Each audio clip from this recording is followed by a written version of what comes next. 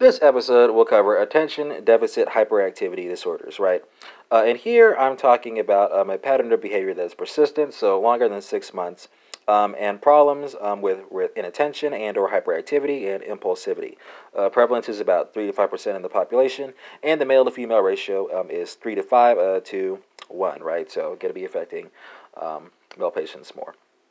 So what are the symptoms, right? Well, they're rather extensive, and I'm going to group them into two buckets, right? So the first bucket is going to be generally classed as like symptoms related to inattention, right? And they include at least 6 of the following 8 that I'm about to give you. First, poor attention to tasks, play activities, or schoolwork. Second, poor listening skills. Third, poor follow through on instructions. Fourth, poor organizational skills. Fifth, avoidance of tasks requiring sustained mental effort. Sixth, frequent loss of things. 7, easy distractibility and forgetfulness.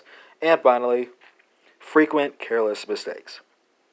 So that's your first bucket. That's the inattention bucket. Your second bucket is going to be your hyperactivity impulsivity bucket.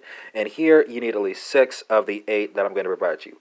The patient is fidgety, leaves the room when sitting is expected. That's the second criterion. Third, excessive running or climbing. Fourth, subjective thoughts of restlessness. 5, difficulties with leisure activities. 6, the patient acts as if she or he is driven by a mortar.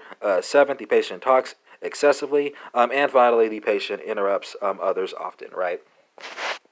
So what does our differential diagnosis look like? Well, 3 things to keep in mind here. First, the first item that you want to consider is med-seeking behavior, right? So these patients often present with a history of substance abuse, and here I'm talking especially about methamphetamines. Second, the patient could have bipolar affective disorder, right? And here I'm talking about inattention, racing thoughts that occur only during maniac episodes that are accompanied by a lack of need for sleep and or grandiosity and euphoria and are cyclical in nature. And finally, substance-induced symptoms. And here I'm talking about amphetamine intoxication, and the practitioner should look for associated signs and symptoms of substance abuse. So how do you treat ADHD, right?